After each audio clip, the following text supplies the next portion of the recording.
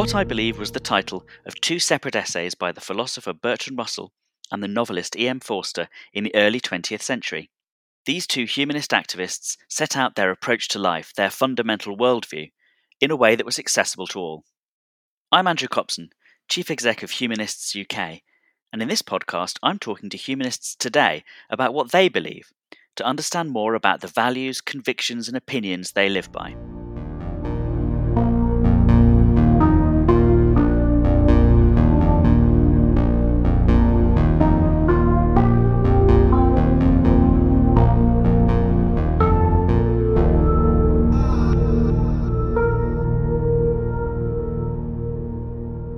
Angela Barnes is a comedian and comedy show panellist. In 2011, she won the BBC New Comedy Award and has since toured several solo shows, including You Can't Take It With You, a show based on the death of her father, an atheist, and Angela's own approach to life, which went on to be a successful Radio 4 series. She can now be seen on Live at the Apollo and as a regular panellist on BBC Two's Mock the Week, and heard on Radio 4's The News Quiz, where she's followed in the footsteps of her comedy hero, former Humanist UK President Linda Smith. Angela is also co-host of the less than serious history podcast We Are History, alongside John O'Farrell. Most importantly, of course, she is a patron of Humanists UK. Angela Barnes, thank you for joining us on What I Believe.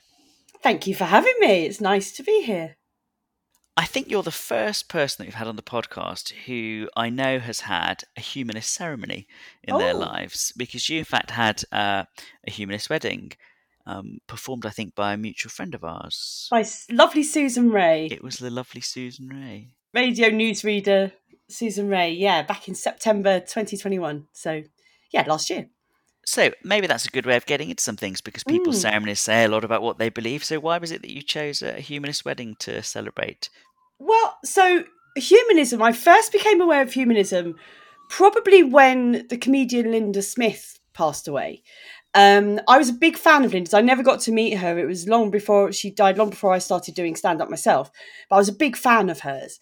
And when she died, like everyone, was just distraught. She was so young. She was at 48, I think she was, when she died.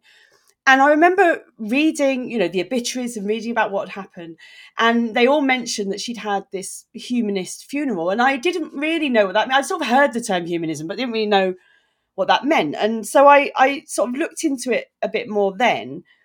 And it was the first time I'd sort of had a word for what I felt my outlook on the world was.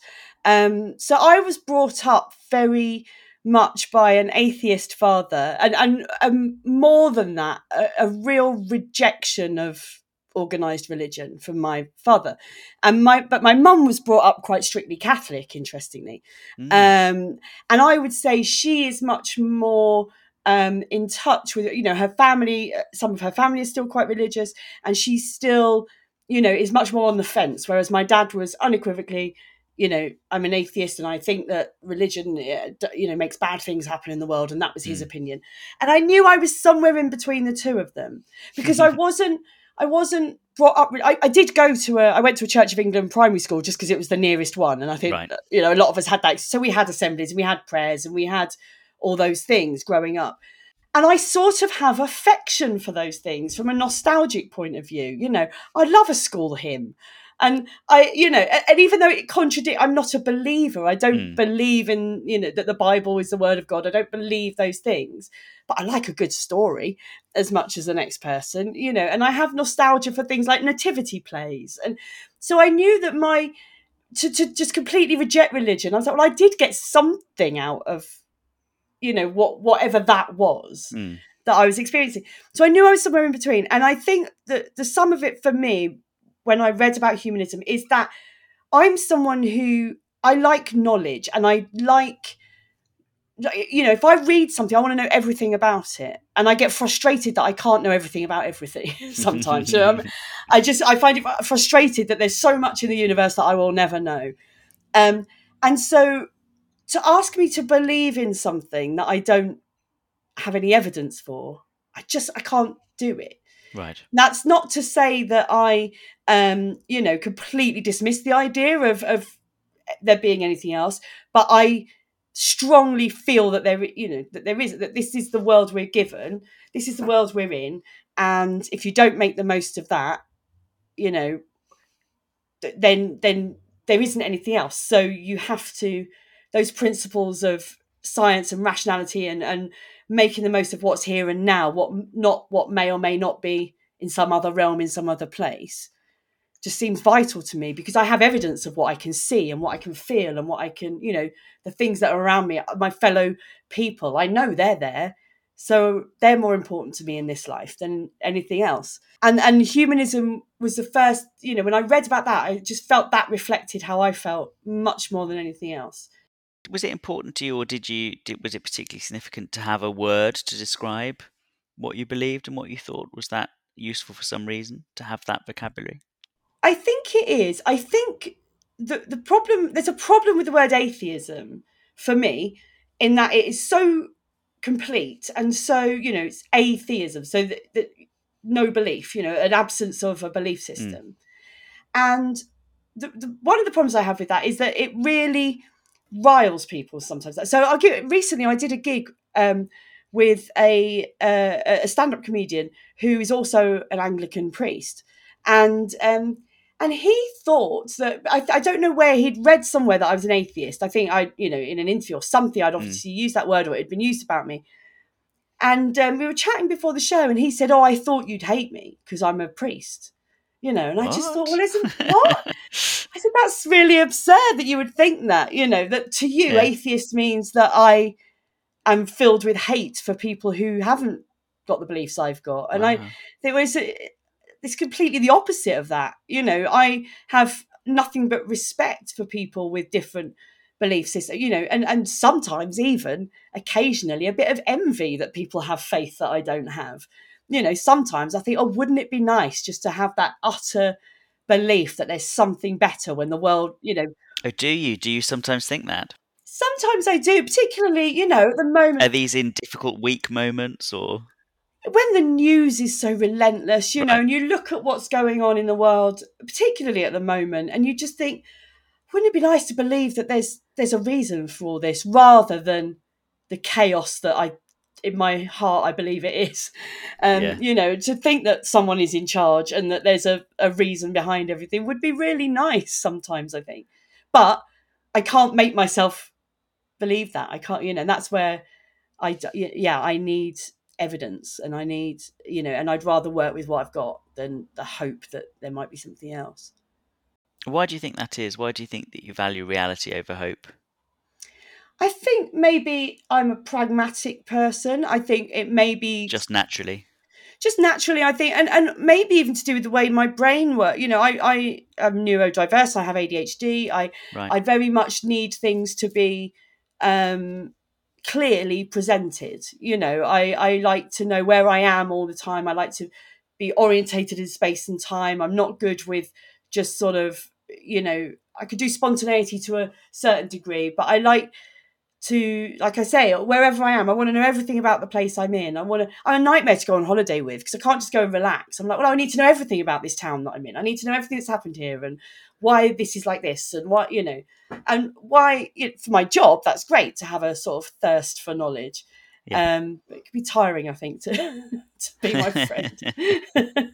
I mean, I completely empathise with you. In fact, I was at a conference last week where it was the country shall remain nameless, so that I'm not indulging in national stereotypes. But it was sort of a country that often is quite chaotic about things starting on time, doesn't quite tell you where you're going, is not very organised. And I was absolutely sweating the whole time, thinking, I don't know where I need to be. I don't know what time I need to be there. I don't know where I am. I don't know where I'm going. And and you're that sort of person too, are you? You need the map, the knowledge, where you've come from, where you're going, where you are, what the facts of the matter are. Absolutely. I'm a compulsive list maker. I need to know, I need to see the bigger picture. I need to be able to zoom out and go, right, this is what I'm doing. This is where I am, and sort of know as much as I can about.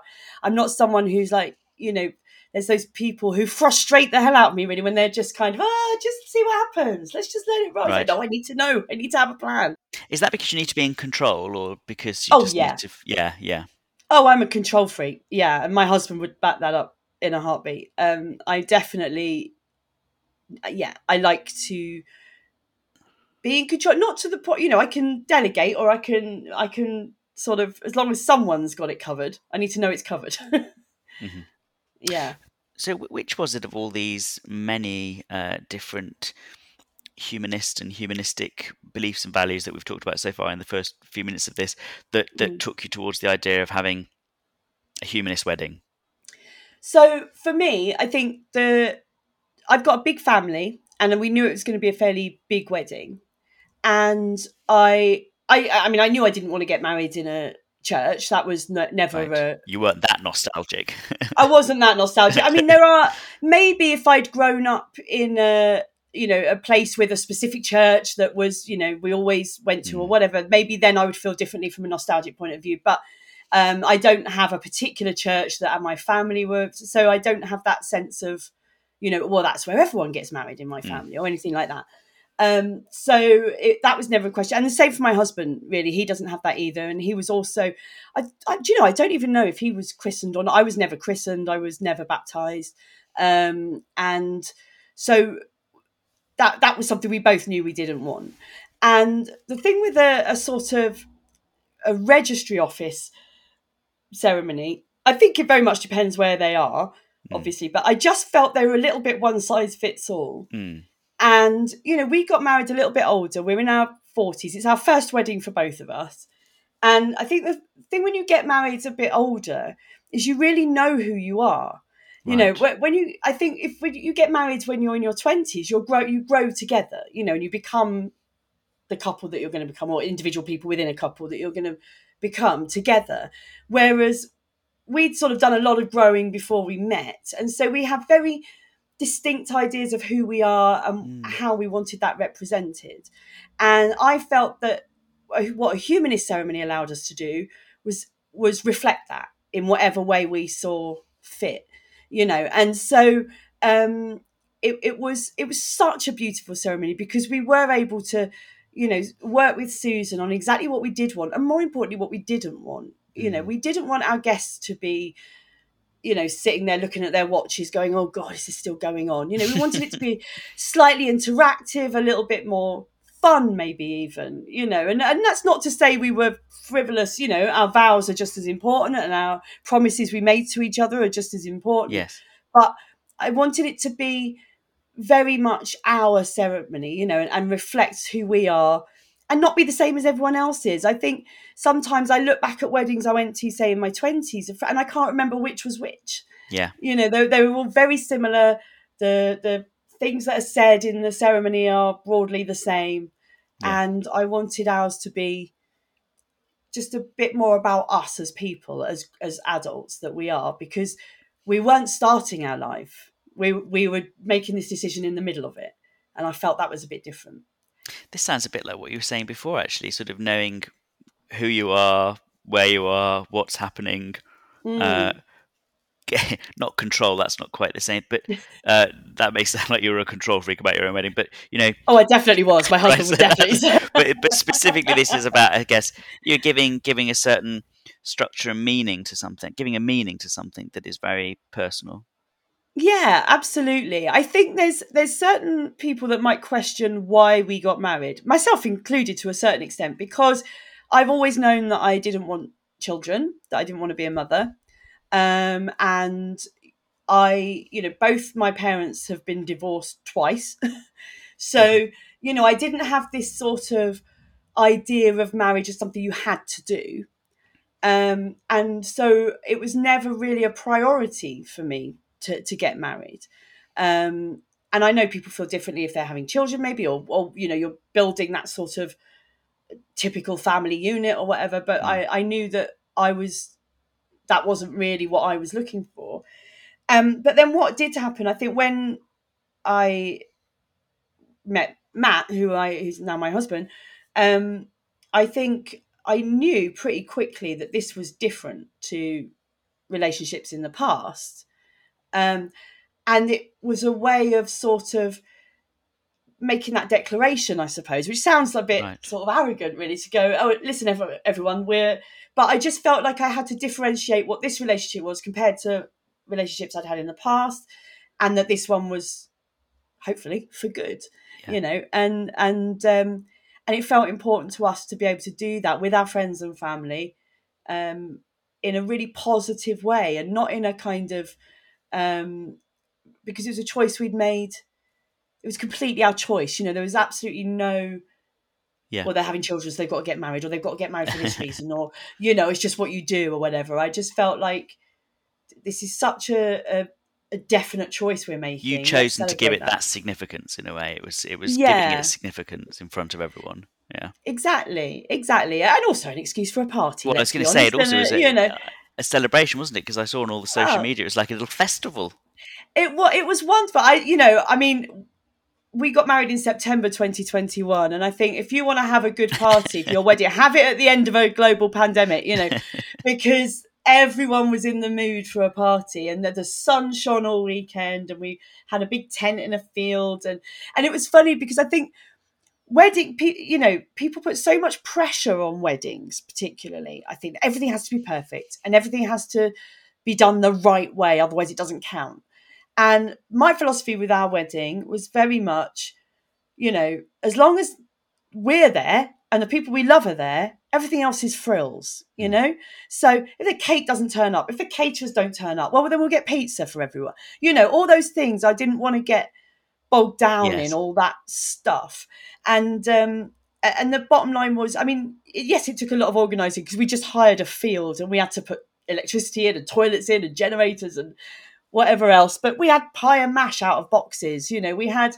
I just wanted people to. But what did happen was a lot of my guests couldn't quite get their head around what they were coming to because they'd never been to a humanist wedding before, Right. and they'd never, you know, and my invitations, there was no sort of, you know, I just said wear whatever you're comfortable in. You know, if you want to wear shorts and t-shirt, that's fine. If you want to wear, and of course, all that did was make people fret about, you know, what do I wear? So we had some people in suits, some people in shorts and t-shirt. It was, you know, whatever you're comfortable in. Mm. And you know, I think a few people didn't really know what to expect. I think our parents didn't really know what to expect. They were very supportive. They were very, and again, because we're, you know, that much older, we were paying for our own wedding, so it wasn't Right. like, you know, they didn't have any sort of say in it or didn't ask for, you know, they didn't want any say. It was very much our wedding, and but absolutely everyone loved it, and particularly the ceremony. You know, and I still Mm. get people now when I say your wedding was incredible, that because it was so personal and so fun, but still really meaningful. You know, there was still not a dry eye in the house. You know, Well, it I'm was. It, biased, but of course, I think our weddings are the best. well, they are. You know, they just are. And the frustrating thing about it is obviously that they're not legally recognised. Yes, So we in did have England, yeah, to and Wales, yeah, in England yeah, and Wales, which yeah, was a slightly frustrating. Which means that, you know, we had to go and do the registry office bit, but we just did that as low key as we could. It was yeah. literally, to us, that was just the preparation so we could get on with our wedding day. So our anniversary will be the day of our Yeah, humanist that's what everyone who has a wedding. humanist wedding say. They say, you know, Mm, that's our anniversary, that's our day, that's our actual wedding. And it is just yeah, annoying that if you want it to be legal, you have to have done that other bit before or afterwards. And well, you know, yeah. the campaigns team is working hard on that. So if people are listening, probably by the time people hear this podcast, they will be legal. That's how I hard hope the so. campaigns I team is really hope working. so because I think that, like, to us, obviously, that humanist ceremony is the ceremony that counts. Hmm. And the fact that, in the eyes of the law, we got married 2 days earlier before we did frustrates me Yeah, yeah, a bit, yeah. you know. And so I'm really pleased for people in the future that won't have that sort of that slight thing in the back of their head that goes, yeah, but that wasn't real, was it? Yeah, or a slightly annoying older relative Mm. saying, when was your real wedding? You know, Yeah, that sort of thing. exactly. Or just sort of seeing it all as a bit of a farce because, well, they've already done Yeah, the legal bit. You yeah, know, yeah. what's the point in all this fuss? Um, you know, so I'm really, Yes. really hopeful that that won't be the case very soon. Hi, this is Andrew, appearing halfway through the podcast to remind you that this is a podcast from Humanist UK, the national charity working on behalf of non-religious people to advance free thinking and promote a tolerant society. If you'd like to support the podcast or find out more about the humanist approach to life, Humanist UK, or the work that we do, you can find out more at the Humanist UK website, humanists.uk. And if you like what you see, please consider giving us your support or joining as a member.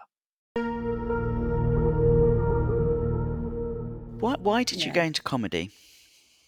Oh my goodness me! Wow. So I was quite old in terms of stand-up comedians really when I started. So I'd always been a massive comedy nerd. You know, like I Right. said, I was a You're a big fan of fan. Linda Smith. I was a radio comedy fan, and I would listen with my dad. Loved comedy as well, and that was the sort of thing we would do together: listen to radio comedy, watch Monty Python, things like Yeah. that. And then as soon as I was old enough, I'd go and watch live comedy as much as I could. And yeah, it was just a sort of a bit of a nerd about it, really. And then I used to do a little bit of Amdram, like community theatre and stuff. I was very involved with the community theatre in South London, and I used to do stuff there. And there was a guy I was seeing at the time was sort of doing a bit of stand-up comedy. So we decided to put on a comedy night in the community theatre where I worked. So we used to do it, but I didn't perform then. I just used to book the acts, you see. And then eventually we split up and I moved to Brighton, where I live now. And when I moved to Brighton, I was sort of looking for ways to sort of meet new people and kind of get involved in the community. And I was in a pub one day and some new owners had taken it over and they said, we've got a function room upstairs. We don't know what to do with it. So I said, well, I've run comedy nights before. I can put on some comedy nights in your room above your pub. So that was in 2008, I think that was. And I started this little, and it was called the Funny Farm because it was the Farm Tavern was the pub. So we had this little gig up there, and I'll show you what I had a good eye because my main compares were Joel Dommett and Josh Widdicombe. Oh, well, there you go then. James Acaster. So where they were just starting out, so I had a good eye. And then my dad used to come down, so it was once a month. This night, my dad would come down and watch it. And then very suddenly that summer in 2008, my dad died. He was only 60 and he just had a heart attack, and that was that. And when something like that happens, and when someone's young, 60 is young now, really. And my dad was such a vibrant man, like he loved life. And he was very encouraging of me. Like he was a bit of a raconteur, a bit of a joker himself, Right. and I was always a little bit in his shadow, maybe, if we were, sort of if I was out with him or whatever. But he'd always said to me, why don't you do stand-up comedy? Like, you should have a go at that. And I said, oh, no, don't be silly. I couldn't. I just like it. I don't think I could do it. And then when he died, I just thought, you know what? I'm going to have a go because if I don't, I'll always wonder. Mm. And so that was, I did a stand-up comedy course at the Comedian in Brighton in 2009. And then I started gigging in 2010. So I was, what was I then? 33, 34, I think, when I started. Right. And that was that. And I didn't really ever envisage it would become what it's become, a full-time job, my career, my future. I didn't envisage that at all. It was just a little thing I was going to have a go at, and it just kind of snowballed from there, really. So why? So you're saying that in a way it was your dad dying that galvanized you into action? Yeah. And did you feel that did you feel at the time that you were doing it because of that reason? That very much so, I think. And I think because my dad had these very strong worldview of you get one life and you enjoy it. And he was, he did enjoy it. To sometimes I always say my dad was a great dad, not necessarily a great husband, but a great dad. And he had this philosophy of you can't take it with you, of just enjoying the moment. And I very much took that on board. In fact, my first ever solo show was called You Can't Take It With You, and was sort of about my dad's philosophy of life, really, about seizing the day. And so, yeah, I definitely feel that if he hadn't died, then I don't think, have started doing stand-up. I think partially because I just wouldn't have had that trigger to do it. But also I think, like, I don't know if I would have. I'm often sad that he doesn't get to see me do it. Sure. But because he was so larger than life and he was such a raconteur, I'm not sure I would have done it in front of him. I'm not sure I would have thought, who am I to do it? He's the funny one, So it was sort of a passing on of a mantle in a way, a little bit of, well, I'm not here now to be the funny one, so you can go and do it now. Interesting. Yeah. There are lots of ideas and in your comedy it's very thoughtful. Is it for you? I mean, what is it for you primarily? Coming back to the why you're doing it, are you entertaining or are you communicating? What are you doing? Why are you doing it? Good. I ask myself that every single day. What am I doing and why am I doing it?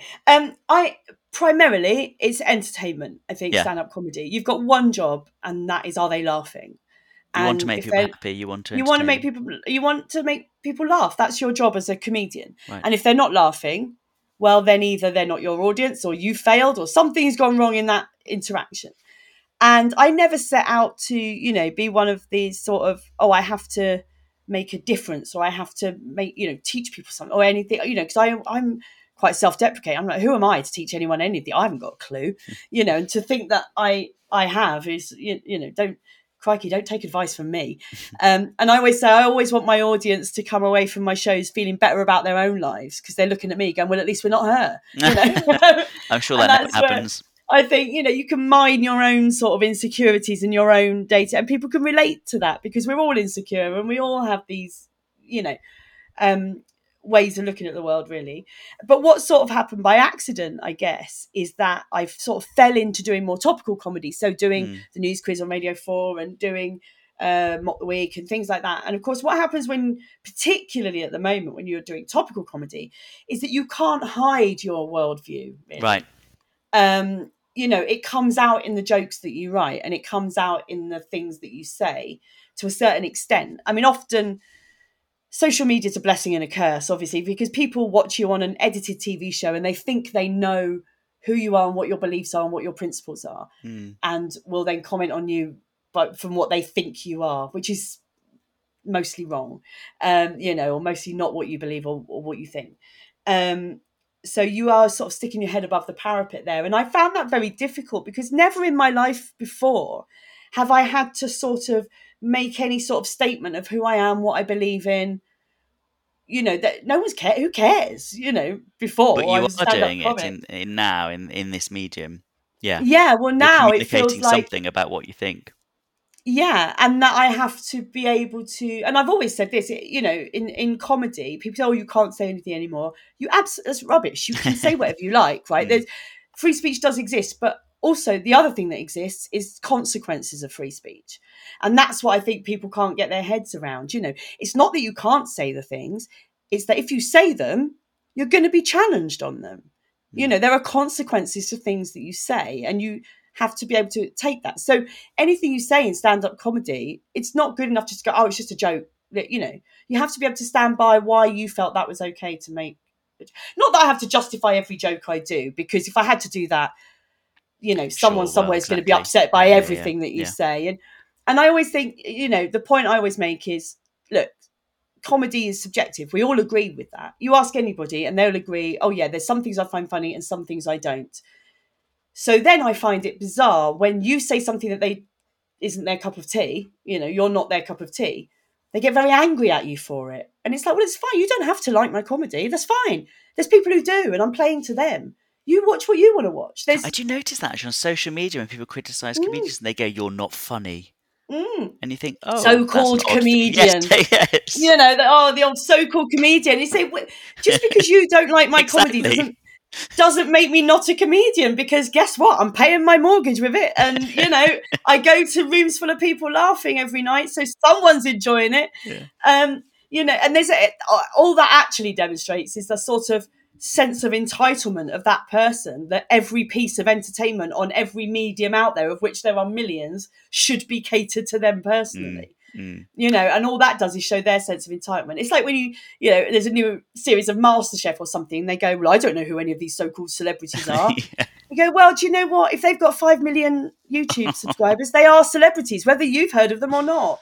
5 million people have.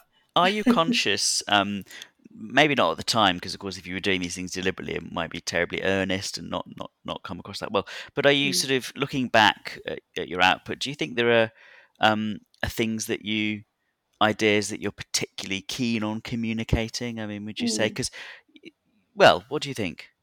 I think I'm quite an open book, and I always have been, really. And I had a lot of mental health problems through my sort of teens and 20s, and I've recently been diagnosed with ADHD last year, which has been a massive thing in my life. And for the first time since I was 18, I'm no longer on antidepressant medication, which is a huge thing. Oh, that's been a great relief. And absolutely. And obviously when you mine your own life in stand-up comedy, and because that's my job to do that, to sort of mind my life and comment on the world around me. You know, that's what I've chosen to do.